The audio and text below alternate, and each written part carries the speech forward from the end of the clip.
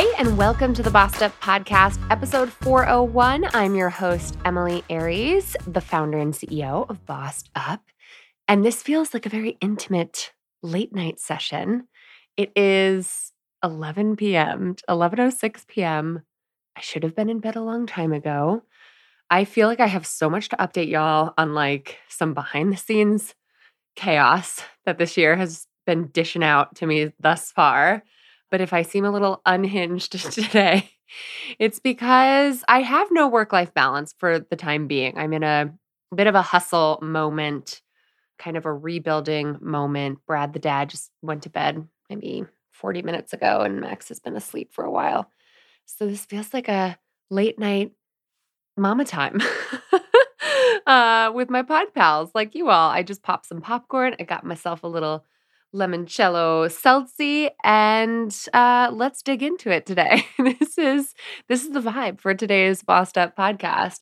I have to say, today's episode, which is all about how to find a sponsor as a woman on the rise at work, was inspired by one of our very own pod pals, Susan, who wrote recently in the Bossed Up Courage community in response to my call for career conundrums. She wrote, "Emily, I love the podcast." Thank you, Susan.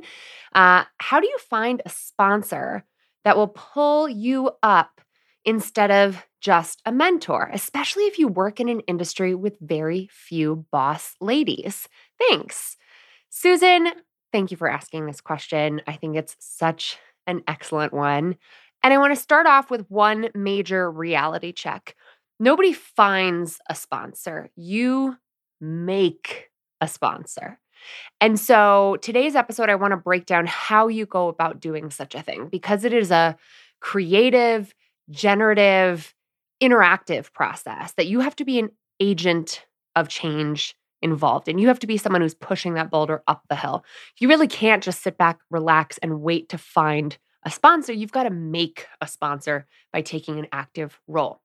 So I always recommend, first and foremost, to start with who you already know. Who already likes you at work? Who do you already have warm relationships with? Who do you already know is impressed with your work? Who is already a fan of your work? Whether it's peripheral, like you just occasionally cross paths with them or have a cross-functional team project together, or maybe it's a former client who's not even within your organization, but has a lot of power in your industry. Maybe it is your boss, or maybe it's your boss's boss, right? These are people who you might rub shoulders with on occasion or very frequently. But make this process easier on yourself by not imagining that you have to start from scratch. Start with the low-hanging fruit, for lack of a better word, right? Start with who you already know. And then ask yourself, have I done the work to actually activate them, right? I did an episode back in the day, episode 360, with David Smith, who wrote this interesting book called Good Guys: How Men Can Be Better Allies for Women in the Workplace. And our entire conversation on the podcast was about how you can actively activate your allies to help close the gender leadership gap, because that doesn't really happen on its own. You have to tap your network. You have to ask for the help you need. You have to ask for doors to be opened, even if you're not sure what doors exist that you might not know about. That means being vulnerable oftentimes, right? That means sharing your ambition, sharing your aspirations, asking for advice, asking for support, and asking for folks to put in a good word for you. And once you've done all of those things, whether that person comes through for you and actively sponsors you in some capacity, opens doors for you, invites you to different tables, gets you into rooms you wouldn't otherwise be in or not, that's out of your hands. So you can sort of relinquish the responsibility from your shoulders, because then it's on that person. If you've made your case, maybe you've asked more than once for support, you've done your due diligence here. If they get threatened by your ambition, that is not on you. I once had a mentor, someone who I considered a mentor, say to me, I was like 22 years old at the time, I was an intern, and she said to me, Emily, you would step on me to get ahead. And I was like, damn, that just it just absolutely left me speechless. I didn't even know what to say to that. But clearly at 22, my ambition was already a threat to this woman who, I thought was an ally, I thought was a mentor, I thought would be a sponsor, but it's not on me to make her into a sponsor if she's going to be full of self-consciousness and judgment uh and all kinds of feelings that I can't take responsibility for.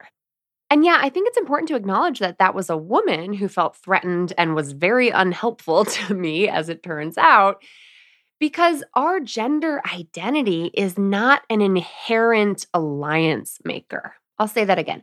Your identity and your shared identity with someone else doesn't necessarily make them your ally. And so when you're thinking about who you already know and how you can turn those relationships into sponsor relationships, please do not limit yourself to just women or just people of the same race or just people of the same educational background or ability or any of those identifiers, right? Male mentors play a huge role in breaking down the gender leadership gap because if this world is still run by predominantly male and pale people, we need those male and pale folks to lift others up who don't share their identity. And guess what? They might not be thinking about doing that on their own. So, what you're actually doing when you start with who you already know and you activate your allies, which I'll get into more detail on in a moment here, is you're offering people in power an opportunity to act on their values. An opportunity to support you is an opportunity for them to act on their values if they value, closing gender leadership gaps or supporting others or being a champion and being a sponsor. If they don't, that's not your problem. So once you've started with who you already know, make this less intimidating by just starting with whoever's easy, right? Beyond that, I would expand to identify people within your organization who have power. Sometimes I call this power mapping your organization. Really thinking broadly who has authority and who has power over the future of my career, over the strategic direction of this organization, over the division I want to transfer into, or whatever it might be in, let's say, the broader community or the different industry that I want to get into. Identify who has power and make them your target, right? Like make establishing a warm relationship with them an explicit goal to help further your career. Now, when you're identifying the power players, please don't confuse power for authority. Both are important, but they're different, right? Power can come in many forms, including folks who don't have formal authority. They might not actually be in the C-suite. They might be the schedulers, the executive assistants, the gatekeepers to the people in positions of formal authority. Having worked with ELS, executive leadership support, over the years, I know just how influential and powerful EAs or executive assistants are in every institution. So don't be afraid to think non-traditionally. Think outside the box a little bit when you think of who has power within your organization and make it your mission to build collegial relationships with them. Sometimes, especially in our Level Up Leadership program, I always remind our emerging leaders and first-time women managers that relationship building, especially once you're in a leadership position, that is part of your work. It's not a distraction from getting work done. It's not something you have to balance with work. It is part of your work. So the third step here is to build genuine relationships and count that as real work because it is. Just like when I was talking about career care a few episodes back, furthering your career takes conscious time, effort, and energy. So please consider this part of your job. Okay, I'm giving you permission to do so. So you heard it here first if you haven't heard it before. So you've identified the people you already know who like you and the powerful, influential people within your organization or broader community who might not know you, but with whom you want to develop a deeper relationship.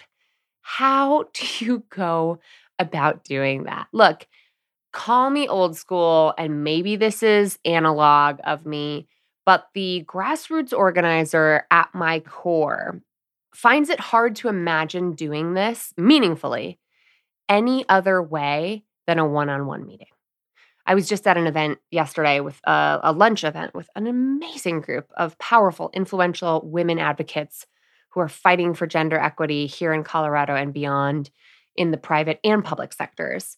And I had a lovely time at this lunch, but did I develop a new deep relationship with anyone? No, it was like an hour and a half maximum. And there were 20 people there. There was no way I was going to leave the table feeling like, wow, I really got to know someone and they really got to know me. My metric for success in leaving that lunch was that there were at least 3 women who we had mutually agreed we have to get together to get to know each other further. We should grab a coffee. We should grab lunch. We should have a one-on-one. Whether it's virtual or in person, a one-on-one meeting is how it's done. And look, when you're trying to get on the schedule of a really busy person for a one-on-one, that is a high bar ask. So there's certainly an art form to it. I've written extensively on our blog and podcasted before about how to get on a busy person's calendar. I'll link to that in today's show notes. How to craft the email that'll get you time on their schedule, and how to make the most of it when you do have a 20-minute Zoom call or a 45-minute coffee meeting set up finally, which can take a while to get. But to me, again, part of my grassroots organizer sort of roots knows the power of that one-on-one relationship building is so foundational. It's how we share stories. It's how we identify resources. It's how we identify common values. And so let's say I have a meeting with a division chief in the hospital I'm working in, and I'm starting to explore my next move, and I want them to help me get into their division and get out of my division, let's say. When I'm meeting with this division chief who clearly has a billion other things to do besides meet with me, I'm going to do my best to share my story and try to identify common values that we share, commonalities, either personally or professionally, that demonstrates that we have a shared humanity. And then in that conversation, I'm also going to try to figure out what different resources we can bring to the table. This isn't a, oh my gosh, please, please, please help me. You're on a pedestal. I'm just a lowly peasant down here. Please take pity on me thing. No, this is a peer-to-peer conversation, even if it's very much not. I'm going to bring that energy to it and say, oh, one of the resources that I have to bring to this conversation is the article I just read that I think you would find really interesting about this. Did you see it? No? I'm going to send it to you. Or here's a book I read. Or here's a great podcast I listened to that I'm going to recommend, right? Whatever it might be, even if you're no freaking expert, like you have value. So go in ready to share that. Now I'm just repeating the podcast I already mentioned, but it's a good one. It's worth checking out. Actually, I think it was a YouTube video, so maybe I should make it into a podcast, but that's a whole other conversation for another day. I told you this would be unhinged. The key here is to walk away from a one-on-one conversation having balanced your use of warmth and competence. This is something I come back to time and again with my women leaders in Level Up. To be the kind of leader people actually like, you have to not only show your smarts, show your skills, show your competencies, you also have to be warm. You have to connect personally. And trust me, sometimes it's easier said than done. As an extrovert, there's certainly a privilege going into these meetings that can make it harder for those of us who are introverted. But this is a skill set that comes with practice, and not everyone is going to be a match, right? So you can't win them all. But getting up and doing your due diligence and trying again after stumbling is the key here. It's great if you've got the ability to do this in person. I've been doing so much relationship building and networking in Denver this year. But some might argue, as my guest on a recent episode of the podcast did last August, I had a conversation with Janice Omedeki. She argued that mentorship in remote workplaces is actually more equitable and accessible. So this is by no means something that has to be done in person. It can also absolutely be done well virtually. The key here is to have the opportunity to genuinely and humanly connect with someone and then follow up effectively. Follow up effectively to stay in touch, to deepen the relationship, to offer up resources, and most importantly, to ask for what you need without apology. Asking for what we need is the crux of self advocacy. It can be really hard, especially if you're a job seeker or a career transitioner and you kind of feel like a burden by asking for help from your network, and that is real, and that's something that so many people have experienced. I've experienced as a business owner during a really tumultuous time right now. Asking for help is hard. But again, we have to remember that we're not begging here. There's nothing terrible about, we're not groveling at anyone's feet here. We are unapologetically advocating for ourselves and our career just as we would on behalf of others. And what you're really doing in that moment is you're respecting their ability, the person you're asking support from. You're respecting their ability to set their own boundaries for themselves, right? When you ask unapologetically, perhaps even repeatedly, you're doing your part and then you're leaving the rest up to them. You're saying, look, if they need to draw a boundary, they can draw a boundary.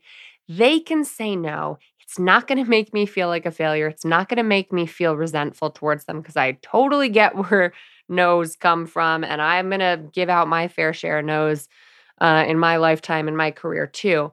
But you're really offering up an opportunity to someone who is more senior than you, perhaps even someone who has more power and privilege than you, to do something meaningful, to do something powerful, to do something kind, and to do something that will move the needle in your career as a way to act on their values. So if they care about generosity, if they care about equality and equity, if they care about kindness, if those are their values, you're offering them an opportunity to act on those values. So ask for support without apology, because turning a mentor into a sponsor means asking not only for advice, it means asking for an invitation. It means finding out where they're going and seeing if you can tag along, whether it's to a fundraiser, to a meeting, to an event, to an industry conference. It might mean asking for them to write a letter of recommendation for you, to send an email on your behalf, to introduce you to someone else, right? There are so many ways that you can activate your mentors to turn them into sponsors, and you're really providing them with a roadmap to act on their values. And remember, you can only do so much. You can give them the roadmap, you can ask for the direction you want them to take you in. At the end of the day, whether they choose to act on your behalf and whether they choose to champion you when you're not there, when you're not asking for their support, and whether they think of you the rest of the time, that's not up to you. So focus on what you can control. Start with who you already know. Identify and make it an explicit objective to connect with people who have more power than you do in your workplace. Develop genuine, authentic relationships. And then leverage those relationships without apology. Now, you know what I'm going to say here, because I always sign off with the saying, the motto set back in 1896 by America's first Black Women's Association, lifting as we climb. You know what I'm going to say here, right? If we're asking for sponsors, we better be prepared to sponsor others too. So do not apologize. Do not equivocate. Ask for the support you need to get to the next level in your career, and then you turn around and make sure the door is open and you are actively lifting those who are coming up behind you. I'd love to hear what you thought about today's episode, Susan. Thank you again for the question in the Bossed Up Courage community that originally inspired today's conversation. If you apply anything I've shared in today's Boss Tip, Let me know. Let's keep the conversation going in the Bossed Up Courage community on Facebook and the Bossed Up group on LinkedIn. I'll drop links to all of those references and places I just mentioned in today's show notes. And you can read the full blog post version of today's podcast at bossedup.org/episode 401. Oh my gosh, I cannot believe we are over 400 episodes into this podcast. So look, in the spirit of unapologetically asking for the support you need, I've got a big ask for you. It's not a big one, but it feels big to me because I haven't asked for this in 200 episodes, I think. Will you do me a quick favor? If you're listening to this in Apple Podcasts or in Spotify, this is particularly relevant for you. Please rate and review this podcast. It takes less than 5 minutes. I'll include instructions, but mostly it just means scroll to the bottom of the podcast page you're on right now and click the 5 stars if you're enjoying this show. Leave me some words of encouragement if you want me to keep going. Over 400 episodes in, I could use it right now, honestly. And I'll tell you, honestly, I read every single review. Most recently, 2 weeks ago, LA Candy wrote, her title for her little review was "A Gem to Listen to" with a little sparkly stars emoji. She said, "I'm in a transitional phase in my career and loved coming across this podcast. Emily has fantastic energy." I hope that remains true, even at 11 p.m. Is a wonderful interview and asks all the right questions. Her show was a gem to listen to from the beginning to the end. Oh my gosh. She goes on to shout out a few episodes in particular. Thank you so much, LA Candy. And thank you if you take the time to rate and review. It just takes a minute and it makes a big difference, especially at this kind of pivotal point I'm in the business. Maybe I'll get into more details on that in an upcoming episode. You might have to wait at least 2 weeks to learn more, but it's a doozy. 2023 is really hitting on all fronts right now. So, all right, I got to wrap this up. I'm rambling. Thank you for going on this wild ride of an episode with me. Until next time, let's keep bossing in pursuit of our purpose. And together, let's lift as we climb.